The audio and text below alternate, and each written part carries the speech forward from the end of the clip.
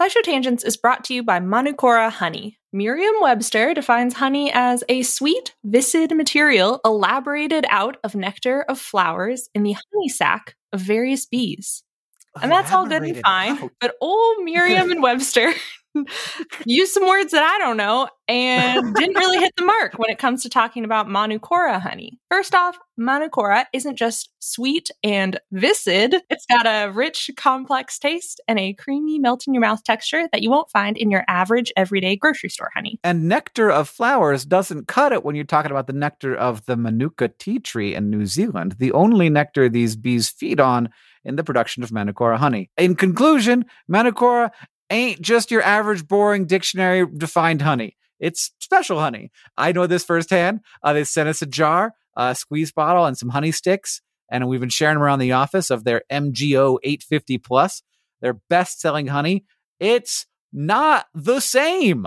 It's not what you're thinking of when you think of honey. Look, have you ever think to yourself, if like a company made grapes for the first time, we'd go nuts? I feel like honey is this way, where I'm like, if anybody like made this up, we'd be going out of our minds. But this is like if honey happened again. Did you like the honey, Sari? So I moved into a new place where there's no insulation in the walls. And so I've been drinking a lot of tea. And sometimes that tea needs a little bit of honey. And I initially poured in this honey thinking it was going to be grocery store honey. And then I was like, that's different. And now it's a little breakfast treat. It's a great breakfast treat because it's a little like it's for toast. I could put like this on my butter toast and I'm like, ooh, I'm having an experience. So Merriam-Webster also defines ultimate as the best or most extreme of its kind. Now that one fits Manukora to a T. Indulge in the best or most extreme sweet viscid material elaborated out of nectar of flowers in the honey sac of various bees from Manukora. If you head to manukora.com/tangents, you can get $25 off their starter kit, which comes with the MG 850 Plus Manuka honey, a free travel pack of honey sticks, a free wooden spoon, and also a free guidebook. That's manukora.com/tangents to get $25 off your starter kit.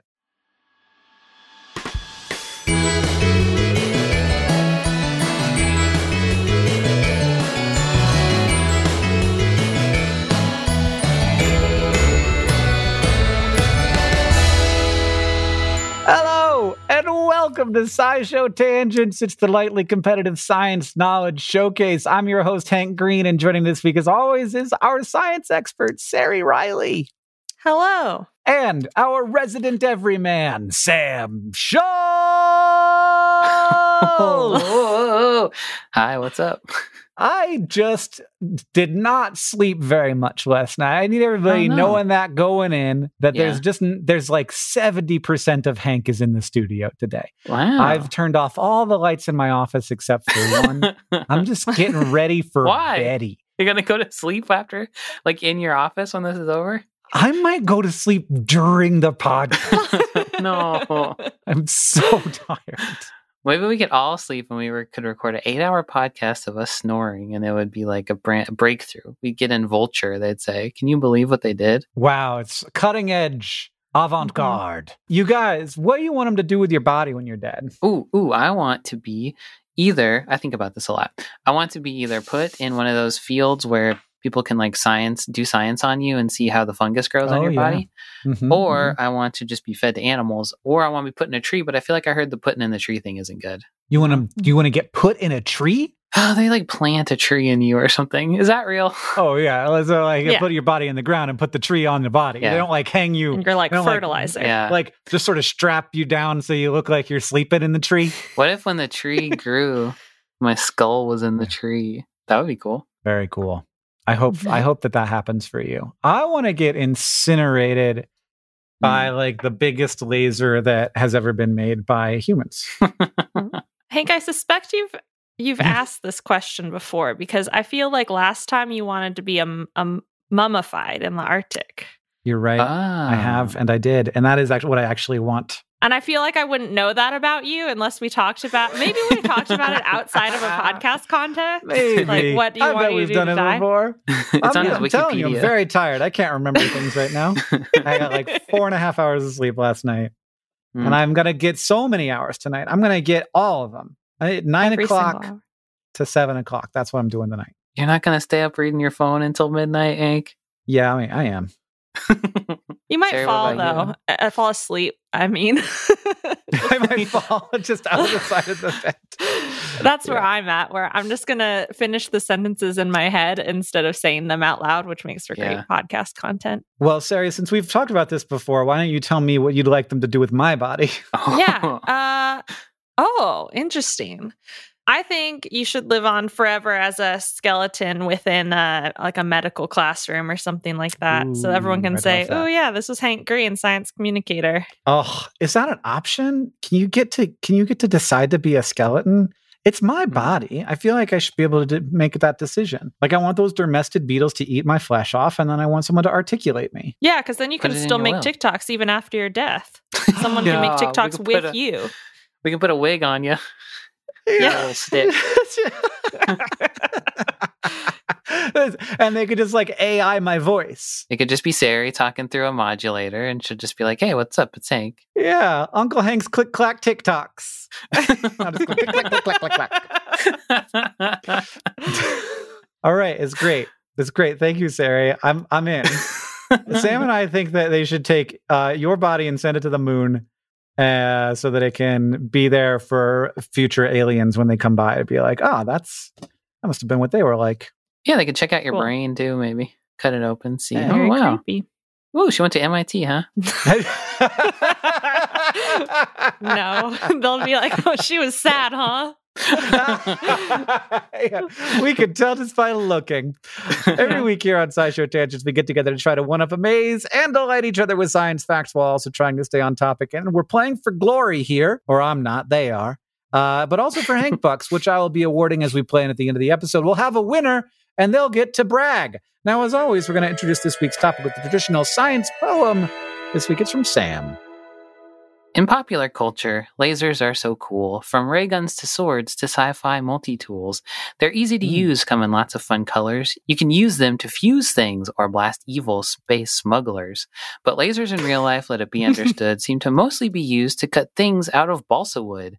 They aren't for blowing up aliens or being fired at spaceships. They're taking babies' temperatures and etching things into microchips. Or they're used in a lab by some nerd at MIT to accelerate molecules as part of their graduate degree. And you probably have to be real smart to make them work and know stuff about physics, optics, wires, and quarks. Quarks. Is that how you say that? Quarks. Quarks. Well, that simply can't stand. Lasers should be real fun, so I'm putting my foot down and speaking for everyone. Scientists, please do us dumb guys a favor. You can make anything else boring, but just let us have lasers. The most common use of a laser has to be cat toy. It has to be number one. Yeah, a pointer. It is a little bit sad. Like aliens. There's like it's also the same device that's like the cat toy and also for your PowerPoint presentation where you're like, now point number 2 here is the difficulty. And you could aim that thing at the wall all day long. It's not going to burn a hole in anything. It's not. Though it is like, don't look at it. Yeah, except your eye burn a hole in your eyeball. Bad. That's for sure. Yeah. I was so scared of lasers when I was growing up because of that. They were like, we got the powerful boys now. We got some lasers you have to worry about. Yeah, you don't want to stick your hand under a laser cutter laser. It'll burn you like it'll burn the balsa wood. That's right. Will it? I don't know. It might be a different it might like hit that water and be like, I can't handle this. I'm tougher I don't than actually laser. know. I wouldn't put my hand under the balsa wood laser when it's making that really cool coaster that you're going to put on your Etsy store.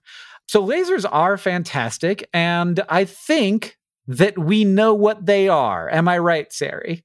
That at least we can draw a pretty sharp line around what a laser is. Yeah, it gets a little blurry, but we sharpen it right back up. Because I got to start with the etymology to show you where the blur is.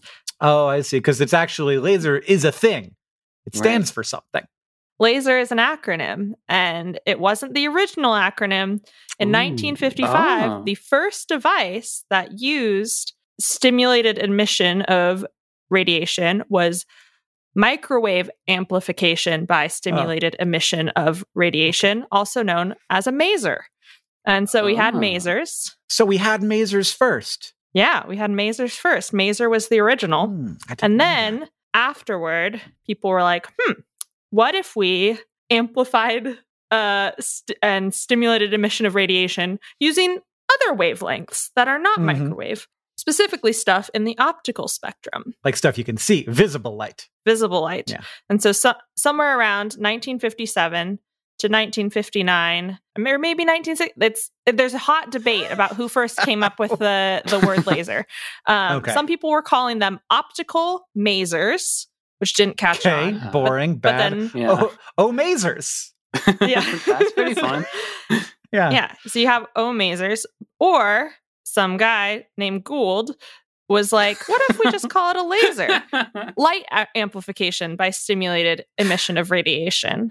Like a maser, but cooler. So we'll call it a laser. And there's a debate, I think, and one term had to win. And so laser won out. Okay. You don't have to answer. I just want to say a couple of words out loud because there's lots of other wavelengths of electromagnetic radiation. So can I have a Zaser, X-ray amplification by stimulated emission or whatever? Can I have ultraviolet one that's called a Wazer?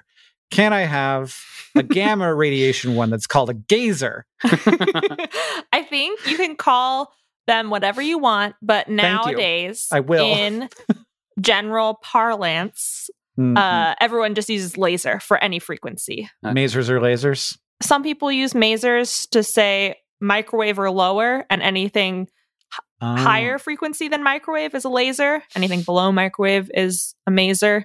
But some people just generalize and say they're all lasers. It's a better word.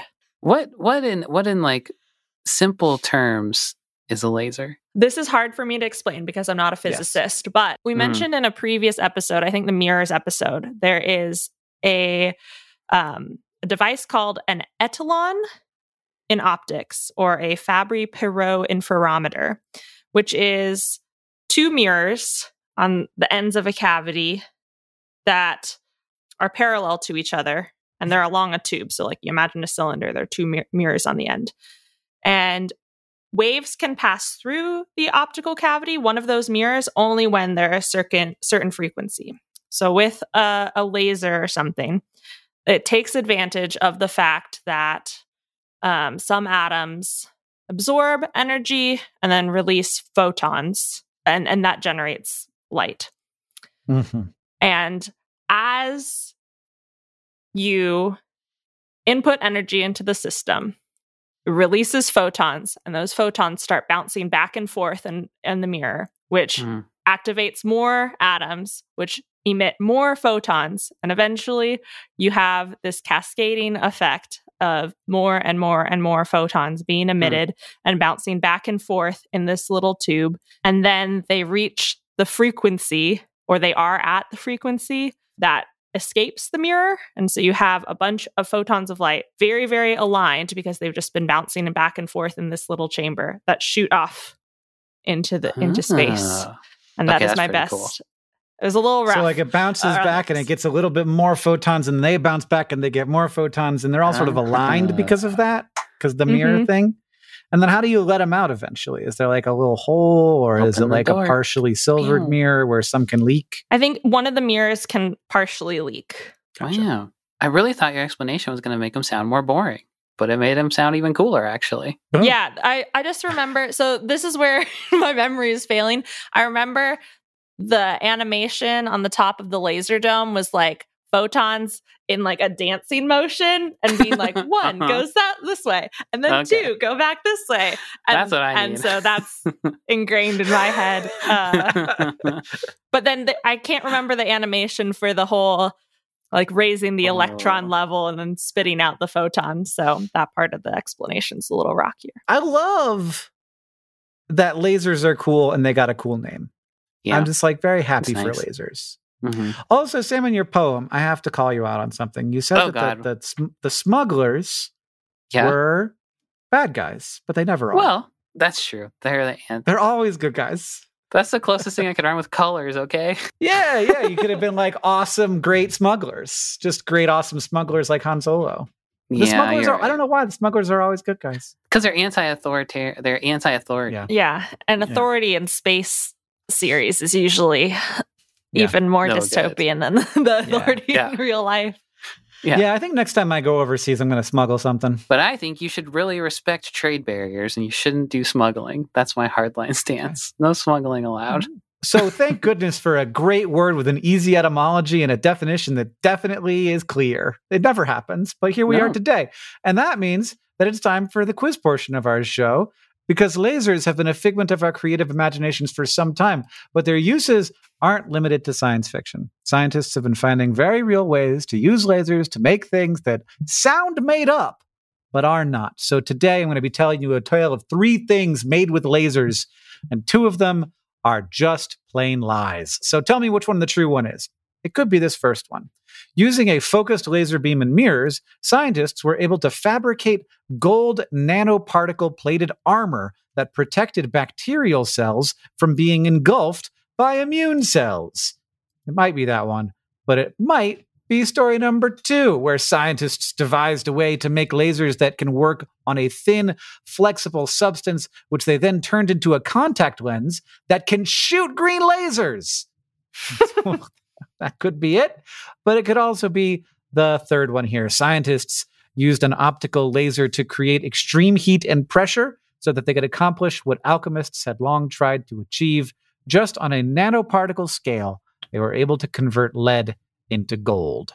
So it could either be scientists crafting gold-plated armor for bacteria using lasers, scientists making contact lenses that can shoot lasers, or scientists wielding lasers to turn lead into gold nanoparticles. I would think that having gold on a bacteria would be like, oh, I'm safe, but at what cost? Because they gotta be like squishy and flowing around, right? Maybe. Also, why would you want to protect bacteria? Yeah, I don't know. I feel like the bacteria that's in our gut. Sometimes there's fine in there. Most of them are good guys. Yeah, but they don't need our help. They're fine. Yeah, they can replicate pretty quick. Yeah, they can just split off another one of themselves and be like, "Run while you still can." Right? They are good at that. Eaten. What's the second? The contact lenses. So first of all, it couldn't be very strong. You burn your eyelids off. Second of all, it probably would just be like, if it's just like a faint glow, totally. I'm sure someone's working on that. So maybe, maybe that one. I feel like you'd have to pack whatever is in a laser. So like something that gets the light, like that gets the light energy, something that like a crystal or a glass or an optical material that will have its electrons excited and then spew out the photons. And I feel like that would be hard to pack into a contact lens. Okay. And I don't know enough about anything to know the last one. That seems plausible, I suppose. If you shoot something with enough little beams, it'll change into something else. Where are lead and gold on the periodic table? I have no idea. Am I allowed to look that up or no? Yeah, sure. I think that they're quite close, but I think that was the kind of idea. Oh, yeah, 82. So 82 is lead, 79 is gold. Turn lead into gold. Yeah, I think that's possible. So I'm just imagining you got a laser beam. Imagine like your sci-fi narrative, but on a very, very tiny scale where you got a laser. Go, pew. You go, pew, pew. I'm going to knock some neutrons out of you. Pew, pew. Yeah, and then get rich. And get small to gold. So I think it's the third one. I'm gonna go with the first one, actually. All right, here's the situation.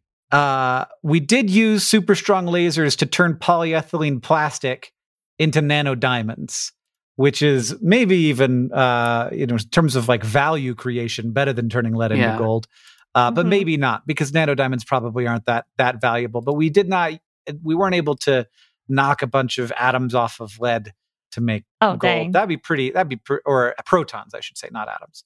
That'd be tricky and a nuclear reaction that I would be not want to be nearby. But lasers are definitely involved in nuclear reactions. So I'm not saying it's impossible. And Sam, we did use lasers to manipulate the position of gold nanoparticles inside of cells, and they're used by scientists to study particular parts of cells and help them figure out how they work. And they wanted to see if they could manipulate and localize those gold nanoparticles with a laser. So they infused cells with gold ion solutions to get through that membrane, and then they used the laser to manipulate the nanoparticles into the area of the cell they wanted them to be in.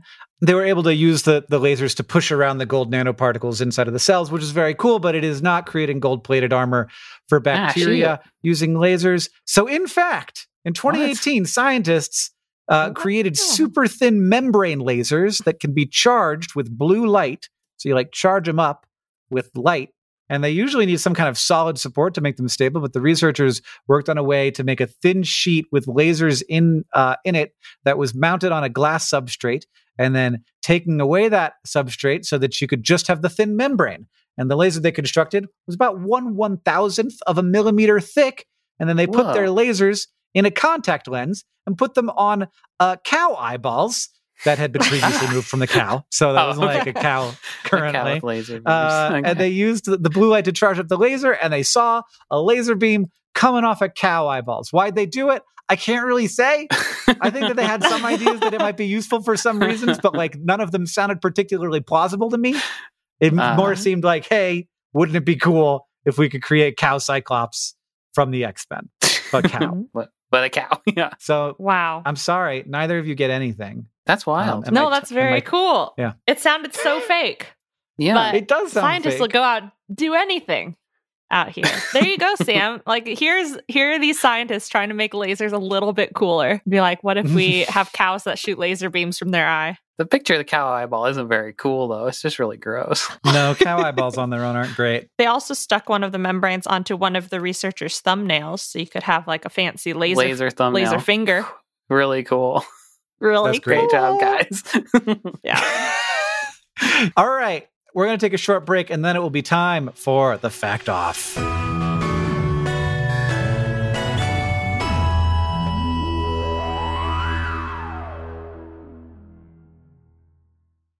SciShow Tangents is brought to you by Factor, whose ready-to-eat meal delivery takes the stress out of meal planning. Stress is stressful. I don't like it. Life just goes and goes, and it doesn't ever stop going. There's always something else to do. And one of those things is a very important thing called eating dinner. To eat dinner, one must pick out what they want to eat and then go to the grocery store and then buy the stuff and then chop the stuff and do other things to this stuff. You have to heat the stuff and put it in water. And then afterwards, you have to take the things that you heated it in and they're gross and you have to make them clean again. Meanwhile, life is still happening. That all that's building up around you. This is terrifying. I never want to cook again. You're right, Factor ad. I don't want to have this happen. This is unacceptable. Sometimes, parentheses, all the time, you just don't have the time or the energy for meal planning on top of everything else going on in your life. So thankfully, Factor is here to help.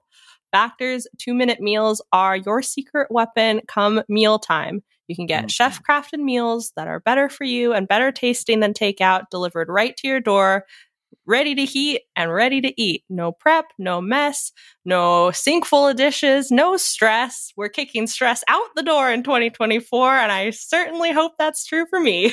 Heck yeah, Factor. Kick my stress. Right out the door. I'm gonna get a chest freezer just for these meals. Well, you're going to need one because they have over 35 meals to choose from, flexible ordering options, add-ons, smoothies. Factor offers all sorts of fast, simple solutions when you're too busy to cook. Banish your stress, even if it's just for 1 hour while you're eating dinner. Head to factormeals.com/tangents50 and use code tangents50 to get 50% off. That's code tangents50 at factormeals.com/tangents50 to get 50% off. SciShow Tangents is brought to you by Rocket Money, a personal finance app that finds and cancels your unwanted subscriptions, monitors your spending, and helps lower your bills. I said it before, and I'll say it again. It's a subscription-based world out there. Video games, art-making programs, food delivery services. These things, they all have dang subscription services to subscribe to. And I don't want to cast aspersions? Dispersions? Yeah. Aspersions. One of those. Aspersions. Yeah. But it does seem like part of the subscription business model is to get you to subscribe to something and then hope that you lose track of everything you subscribe to and just keep forking out $10 a month until the sun burns out. And you know what? That's actually a pretty good idea on their part, but it's not such a good idea for your wallet. Your money is like a bean. You want to plant it in fertile soil. You don't want people carving off pieces of your bean all the time. That bean's not going to grow if there's a constant drain on the bean. That is where Rocket Money comes in. With Rocket Money, you can see all your subscriptions in one place, decide what you do and don't want, and cancel things with just a tap. Rocket Money will even try to get you a refund for the last couple of months of wasted money. And beans. And beyond subscription canceling, Rocket Money helps you build budgets, track your spending, and more. There's all kinds of ways to take care of those beans so they grow into a nice big bean plant. It has over 5 million users, and it helps save members an average of $720 a year with over 500 million in canceled subscriptions. What would you do with 720 beans? I'd buy more beans. Different kind of bean, I guess. A cheaper, more of a cheaper type of bean. You buy cheaper beans with your expensive beans. Yeah, until I had an infinite amount of the cheapest bean you could possibly have. Subscription companies hate this one simple trick because you figured out their plot, and now you can use that money for beans instead. Stop wasting money on things you don't use and start using money on things like beans. Cancel your unwanted subscriptions by going to rocketmoney.com/tangents. That's rocketmoney.com/tangents. rocketmoney.com/TANGENTS.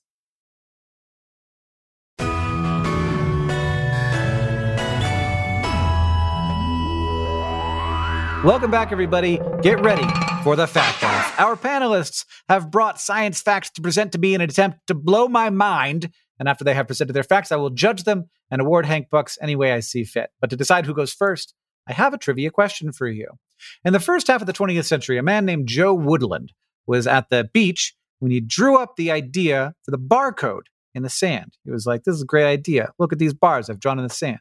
He'd been thinking about coming up with a code that could be printed on groceries so that stock taking and checkout would be faster. And sitting at that beach, he devised a system inspired by Morse code that used wide and narrow lines to identify products. That system would later become the basis for the Universal Product Code, which uses lines and lasers to help scan items at stores. What was the first year that an item marked with the UPC code was used at checkout?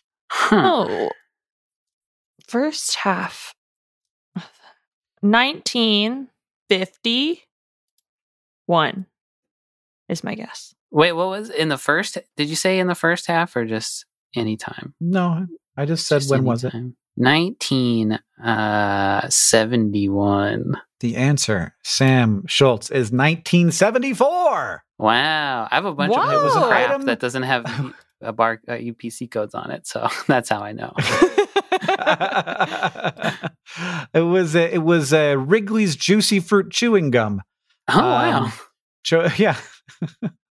So it was chosen specifically to prove that the code could be printed on even a very small product. Okay. So it wasn't like they had to just buy like a special machine that was like, here's the machine we use to scan the gum. Is that what it was like for a while? You bought one gum. It's only for the gum. Yeah. Then everything else is going to tally up by hand, punch it in. But Sarah, the patent for the technology was actually filed in 1949. So if we're going by the patent, you would be closer. But it needed a lot of time before it was actually able to work because the tech had to catch up with it. And they weren't super popular originally, but as larger stores adopted them, they became much more popular. And then the stores kept getting bigger, and we needed that support. We needed more stuff from the great people at the Universal Product Code place. I don't know. I assume that there's some kind of group that handles this. Who's drawing all the new ones? Like big bar, little bar, big bar, big bar. Ah, shit, I've already done big bar, big bar. Oh, God. So, Sam, that means you get to decide who goes first. I'm going to go first. I could never live with myself if I said Sarah should go first and hers was really good. I would just hang up the call. Yeah. Having a device in your home that can instantly produce a fully cooked dinner is a sci-fi staple, a la the replicators on Star Trek or, I don't know, like the Jetsons or something. And while we are at the point where we're starting to successfully 3D print certain foods, the fully cooked element has so far eluded us. Like, you can 3D print chicken breasts all day long, but they're still coming out raw. You're going to need to cook that bad boy. And having to cook something isn't very futuristic. And it seems that 3D printed food, especially meat, is also trickier to cook than regular food in the first place, too. But in 2022, a research team from Columbia University made a massive breakthrough in the field of instant dinners, laser cooking.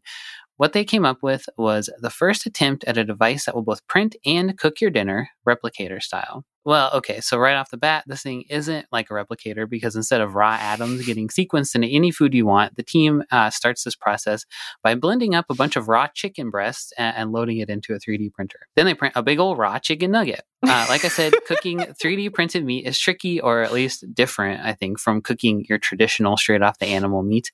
Or, as the team says in their video about this process, current cooking techniques don't provide the high spatial resolution required to cook 3D printed food, which is just a really weird thing to say. That is weird. To me, I'm like, really? Do we need high spatial? Is that because this is going to be a problem for me?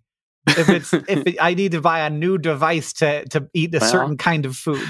Buckle up, buddy. So to solve this problem, the team shoots their 3D printed chicken with no less than 3 different lasers to cook it. A blue laser, a near-infrared laser, and a mid-infrared laser. So the blue laser penetrates the food to cook the inside of it using a pattern device for optimal chicken cooking. Then the infrared lasers can be used to brown the outside or to put grill lines on the chicken, because why not? And the result, according to the team, laser-cooked chicken are more moist, apparently, and also shrink less than old-fashioned chicken breasts. The team had people taste test their 3D-printed laser-cooked chicken and traditionally cooked non-3D-printed chicken, and apparently, according to them, people preferred the laser chicken because of that moisture, though the video that the team put out that I referenced earlier hedged a little bit more by simply stating that the 3D laser chicken was edible and achieved food-safe temperatures. Apparently, some taste. It was no McDonald's chicken nugget.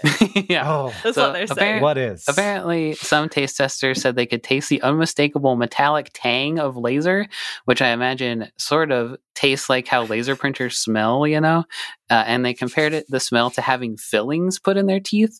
But, I guess that's the one they liked better for some reason. So the team imagines that eventually we'll have like a microwave-like device in our homes filled with meat goo that we can push like the chicken breast button. In a couple minutes, we'll pull out a moist, scientifically perfectly cooked 3D printed chicken breast. Or at that point, I can do anything I want with it. I can make a chicken nugget in the shape of the Eiffel Tower. Why would I eat a chicken breast if I could eat a chicken? Have some, like a chicken ball or a chicken dinosaur.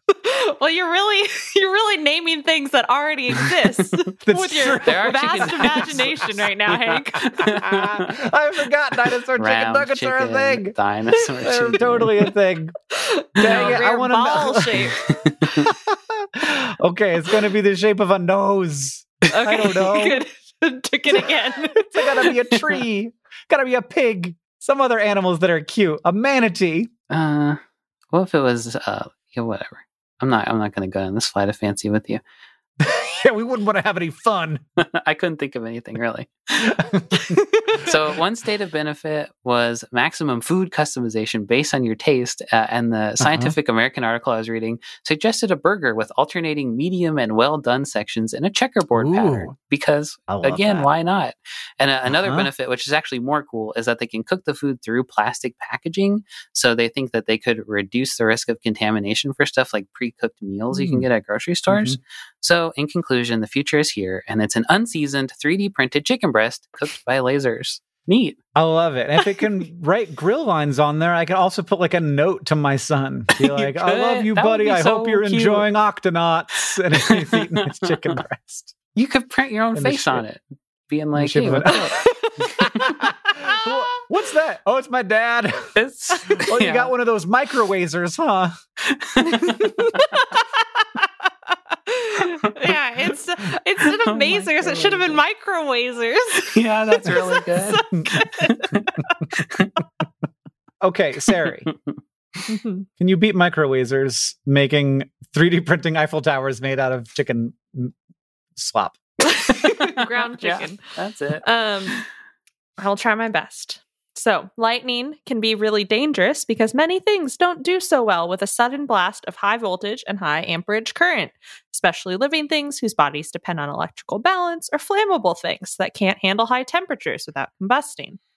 So, in general, this is a little preamble because I decided to make my life hard this episode. Lightning happens because negative charge gathers at the bottom of a cloud of water vapor or dust or something, and the ground's neutral charges are relatively positive. Air isn't super conductive in its everyday form, but when enough charge builds up and kind of spurts out of the cloud or the ground, it ionizes some air molecules, which makes it more conductive. And eventually, all the system hits a breaking point and carves out an easier path for electrons to flow. And when those electrons move all at once, that's a lightning strike. And lightning tends to strike tall things like towers because that height sort of provides a shorter path for the electrons to travel from the cloud to something. And lightning rods are conductive structures that people intentionally use in this way for some amount of safety and control. So trying to get lightning to connect at a specific tall point and run through a wire to the ground without damaging unsuspecting people or things. But lightning rods, as I found out, aren't a surefire protection or even particularly great. They only cover about a couple dozen meters in every direction, depending on what they're made of. So if lightning is brewing a little too far away from a lightning rod, the strike could easily hit a different part of a building or a bystander. And you need multiple lightning rods to create a bigger area of protection.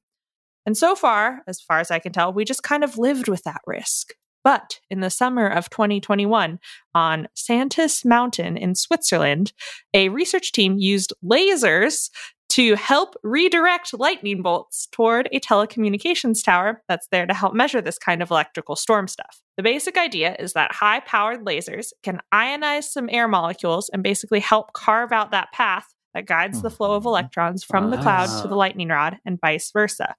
So to test that, they shot intense, short laser pulses based on yttrium, aluminum, garnet crystals up towards a thunderstorm and observed what happened with high-speed cameras. And it turned out that in 4 times, when the laser pulses coincided with lightning strikes, the lightning followed the path of the laser for around 50 to 60 meters, basically increasing the protection radius of the lightning rod by that much.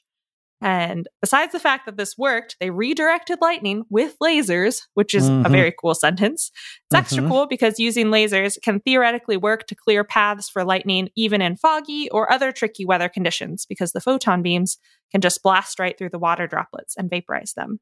So they want to keep experimenting to use lasers to extend lightning rods even further and hopefully develop more protective sci-fi future systems against nature's unpredictable electricity. So does the laser, does the laser have to be in the place where the lightning is coming down, or can the laser be like somewhere else? If I'm like way over here and there's like a big tall building, can I shoot a laser and help the lightning come down or is it going to like follow me? I think it's going to follow the path of the laser. So the laser has to be where the lightning rods are? Yeah, and be like, okay. And it extends it vertically, kind of. This is good news because it means that we can't intentionally make a lightning hit someone. You could plant a laser on them though, right? Sneak one into there. Yeah, you could plant a yttrium laser on them. On top of their head somehow. Give them a hat. Here's your new hat. They're hanging out on a park bench. Yeah. Yeah. Laser shooting out the top of the hat. A very powerful laser shooting up. Some mystery novelist is taking notes right now. Yeah. They're like, this is how Russia's going to start killing spies. Yeah. Ultimately, I'm 99% sure that in the future, we're going to be using lasers to like increase the working distance of a lightning rod. Seems like, why not do that? Like it's working. It's good. But the 20% sure that we're going to have micro lasers. That'd be a much bigger impact on my personal life. Yeah. To have like a device in my home that just sort of like creates food in any shape or level of doneness I require. And as a bonus, it shrinks less. I love that was one of the things. Yeah. Shrinks juicy. Less. It's juicier. It's and real it shrinks less. juicy. It's like, because the water's still in there. You print out a perfect replica of your own body and you can eat it for dinner. Come on. You could print out your arm and just be like, ow, ow, ow. I like the idea of printing out like a full-sized Hank out of chicken meat and then having a bunch of people over. I was like, dip me in the sauces. That would be great. Yeah. Take your finger off. Don't. That would be really fun, actually. Yeah, they'd be like, well, how big is your microwazer, Hank? Yeah, I did it section by section. Took a long time. Some of Meat Hank is quite old. It's been around 200 days. I'm gonna give it to Sam. Yeah. Baby. I didn't think I would. But then I kept coming back around to it. They're both so good. Mm-hmm. Laser guided lightning. Lasers are cool. But there's just it's fertile ground there with 3D printing meat and using 3 different kinds of lasers to cook it. All right. That means that it's time to ask the Science Couch, where we've got a listener question for our couch of finely honed scientific minds. At Sloth Queen asks, what's the longest a laser can shoot? Well, if you shot one into space, it would just go forever? Yeah, or no? That's my kind of feeling, is if you don't hit, there's like gas and dust in the universe eventually. Oh, yeah. But I feel like infinity. It's still the laser. I feel like as long as the time that you have to wait. Is that right, Sari? I think so. But I'll lead up to it with my discoveries of longest laser that just kept escalating as I tried Googling different things, because you can't just Google how long can a laser shoot. No. You gotta guess what long distances are. So first thing I thought, what if you pointed at a friend kind of far away? And the thing that I found in this circumstance is that the FAA is very vigilant about laser incidents of people on the surface of the Earth pointing lasers up towards planes. And cruising altitude is generally between 10 and 12,000 meters. So a laser shined from the surface of the Earth can be quite distracting or blinding to a pilot if it gets up into the airplane. And that, of course, depends on weather conditions. So it can definitely go as far as ground to plane. And then I was like, well, okay, space. On the moon, left by Apollo astronauts, there are reflector mirrors on there that have been used continuously since 1969 to study the Earth-Moon system and how far the moon is away from the Earth. There are 5 retroreflector arrays is what they're called. And I think any lab or any person can just shine lasers at the moon and measure the distance from the moon to their spot at Earth and be like, that's neat. And so you just shine your laser to where these known mirrors are, and and you can see the laser beam from Earth, detect it from Earth. And then I was like, okay, how far in space can we go? And this is the farthest that I found, where a powerful radio wave laser, it's called a megamaser. So they specifically called it both a laser and a maser in the same sentence. Has been observed by a telescope in South Africa. This megamaser is about 5 billion light years from Earth. And so the light from this megamaser has traveled 58,000 billion kilometers from its origin point to Earth, which is basically infinity. Yeah, it's so far. If it can go 5 billion light years, it can go forever. Yeah. If there was aliens, would we be able to see their lasers? Not unless we can't pointed at us. Yeah, so there's a couple of reasons. They would have had to have pointed them at us at the right moment in their history. It would have had to be bright enough for our detectors to detect, which those would be tricky. I don't think that we could do that with any of our current lasers. I think there are experiments in laser communication. I don't think we've sent it very far. I think we've mostly used it obviously we're on Earth, so that's the easiest place to test communication is on Earth to satellites or things like that. But there's a whole Wikipedia article about laser communication in space that I kind of glossed over and then was like, I'm going to stick with the megamaser. If you want to ask the Science Couch your question, follow us on Twitter at SciShow Tangents. We'll tweet up topics for upcoming episodes every week there, or you can join the SciShow Tangents Patreon and ask us on our Discord. Thank you to at Phrygion Les on Discord, and everybody else who asked us your question for this episode. If you like this show and you want to help us out, hey, it's very easy to do that. You can go to patreon.com/SciShowTangents. Become a patron of our show and get access to things like our newsletter and our bonus episodes. And a special thanks to patrons John Pollock and Les Aker. Second, you can leave us a review wherever you listen. That's super helpful, and it helps us know what you like about the show. And finally, if you want to show your love for SciShow Tangents, just tell people about us. Thank you for joining us. I've been Hank Green. I've been Sari Riley. And I've been Sam Schultz. SciShow Tangents is created by all of us and produced by Sam Schultz. Our associate producer is Faith Schmidt. Our editor is Seth Glicksman. Our story editor is Alex Billow. Our social media organizer is Julia Buzz Bazzaio. Our editorial assistant is Deboki Chakravarti. Our sound design is by Joseph Tuna Medish. Our executive producers are Caitlin Hoffmeister and me, Hank Green. And of course, we couldn't make any of this without our patrons on Patreon. Thank you. And remember, the mind is not a vessel to be filled, but a fire to be lighted.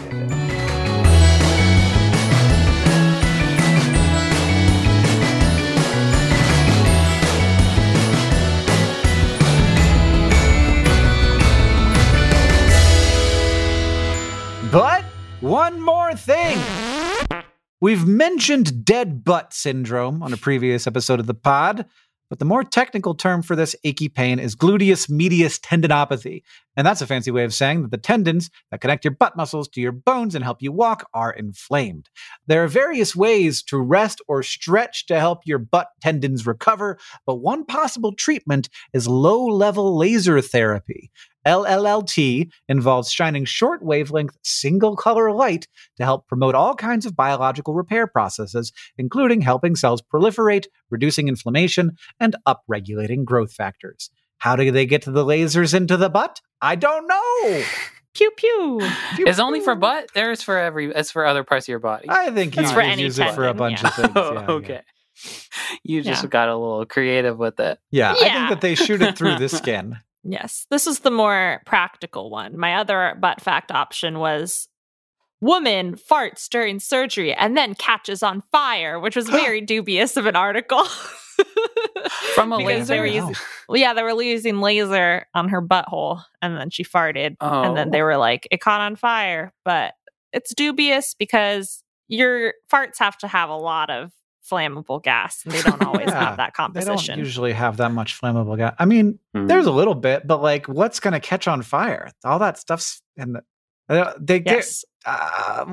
It's definitely dubious to me. There's not a lot of flammable material left during an operation. They tend to do their best to remove that and not have it be around. This is not a canon butt fact, everybody. It's a non-canon butt fact. Yeah. Don't.